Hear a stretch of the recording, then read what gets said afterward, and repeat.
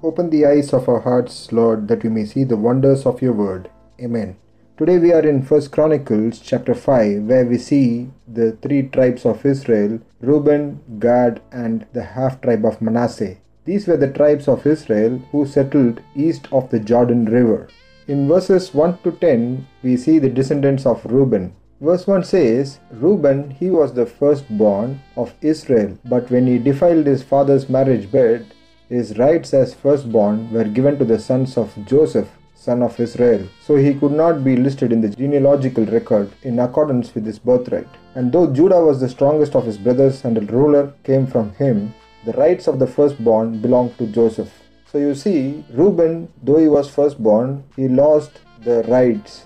So why was this firstborn such a great importance in the Bible? The birthright or the firstborn is so honored because it inherits the family's rights and privileges. In the New Testament, Jesus Christ is described as the firstborn Son of God, as we see in Romans chapter 8, verse 29, Colossians 1:15, and Revelations 1:5. As God's only begotten Son, Jesus received the kingdom from his Father. Esau, the firstborn, lost his birthright, and so did Reuben, as we see here. But then Jesus Christ, the firstborn, received his rights and privileges and received the kingdom from the Father. That's the reason we as the believers of Jesus Christ are warned in the Bible not to imitate Esau or Reuben. If you see in Hebrews chapter 12 verses 16 and 17, it says that no one is sexually immoral or unholy like Esau, who sold his birthright for a single meal. For you know that afterward, when he desired to inherit the blessing, he was rejected, for he found no chance to repent, though he sought it with tears.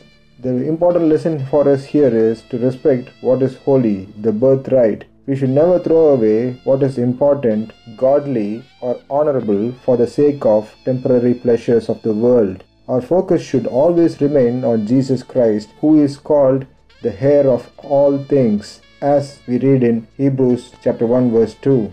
And we, through his grace and our faith in him, are counted as joint heirs, as we see in Romans chapter 8 verse 17, where it says, And if children, then heirs, heirs of God and fellow heirs with Christ, provided we suffer with him, in order that we may also be glorified with him. We also read in Galatians chapter 3 verse 29 that if you are Christ's, then you are Abraham's offspring, heirs according to promise. And what does being an heir entitle? Titus says in chapter 3 verse 7, so that being justified by his grace, we might become heirs according to the hope of eternal life. The salvation is our birthright, so we should guard it with all due diligence. If you read verse 10, it says, They waged war against the Hagrites, who were defeated at their hands. They occupied the dwellings of the Hagrites throughout the entire region east of Gilead.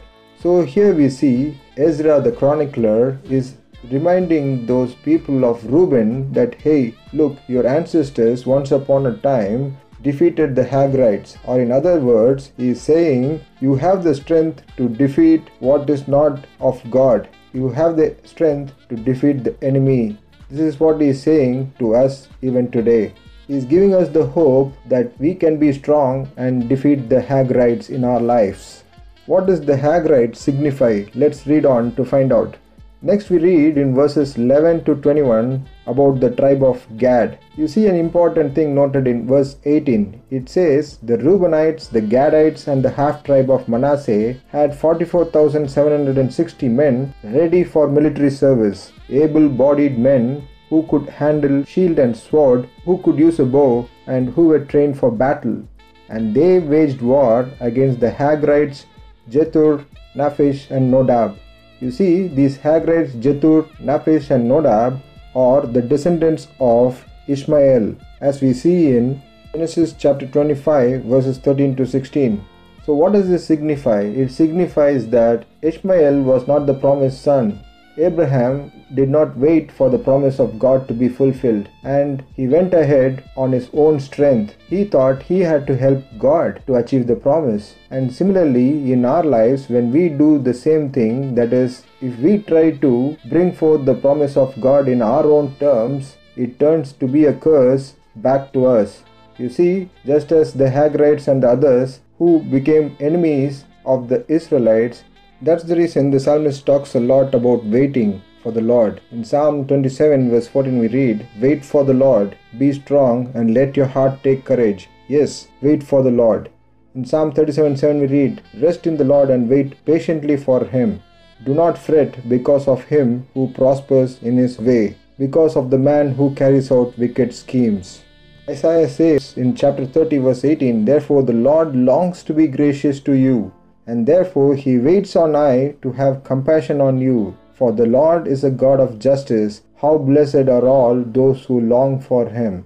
Just as we wait, the Lord also waits on high to have compassion on us. That's why we see in Luke chapter 12 verses 35 to 40, we read that, "Be dressed in readiness and keep your lamps lit.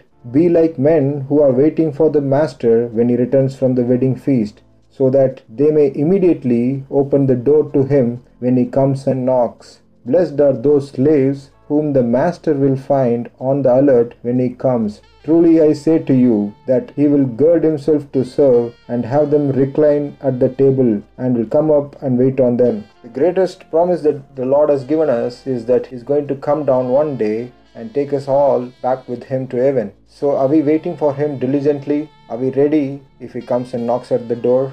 And coming back to 1 Chronicles chapter 5, look at verse 20. It says, "They were helped in fighting them." Who helped them?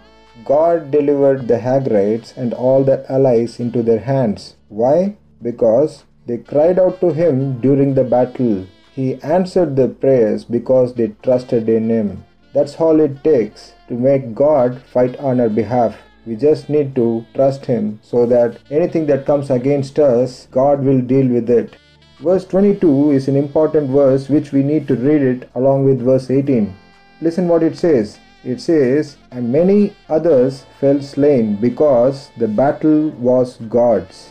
You see, in verse 18 we read there were about 44,760 men ready for military service. Able-bodied men who could handle shield and sword and use a bow and were trained for battle. But then look at this verse 22.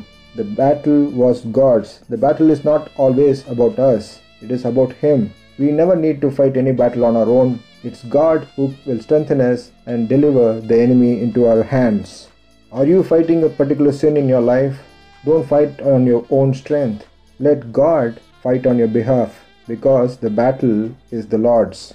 By using this term, the battle is the Lord's, the chronicler Ezra is reminding these people that, hey, look what happened during the time of Samuel the prophet. As we read in 1 Samuel chapter 17, when Goliath came out and mocked the living God, it says everybody in Israel were afraid and they fled hither and thither.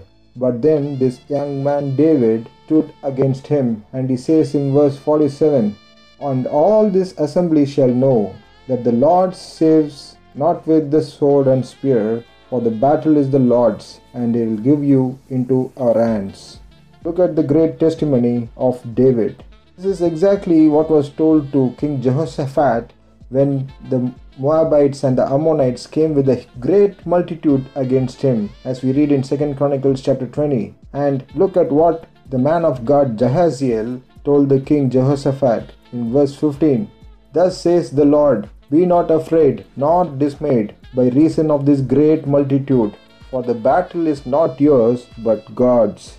In the New Testament, we do not wrestle against flesh and blood, but against principalities, against powers, against the rulers of the darkness of this world, against spiritual wickedness in high places, as we read in Ephesians chapter 6 verse 12. And then we don't need any weapons like a bow or a shield or a spear or a sword, because we read in 2 Corinthians chapter 10 verse 4, "The weapons of our warfare are not carnal, but mighty through God to the pulling down of strongholds." Coming back to 1 Chronicles chapter 5, in verses 23 to 26, we read about the half tribe of Manasseh. It says they were numerous, and it says in verse 24 they were brave warriors, famous men. But in verse 25 it says they were unfaithful to the God of their ancestors and played the harlot. They prostituted themselves to the gods of the peoples of the land, whom God had destroyed before them. So you see, God of Israel let them be taken as captives into exile. And the ending says where they are to this day. What a sad and pitiful end. You see, even after having tasted everything that the Lord has done, they prostituted themselves into the gods of the people in their own lands. Today, how does it relate to us? Are we living a lifestyle that is pleasing to God, or do we want to imitate and emulate the people around us? May the Lord bless these words. Amen.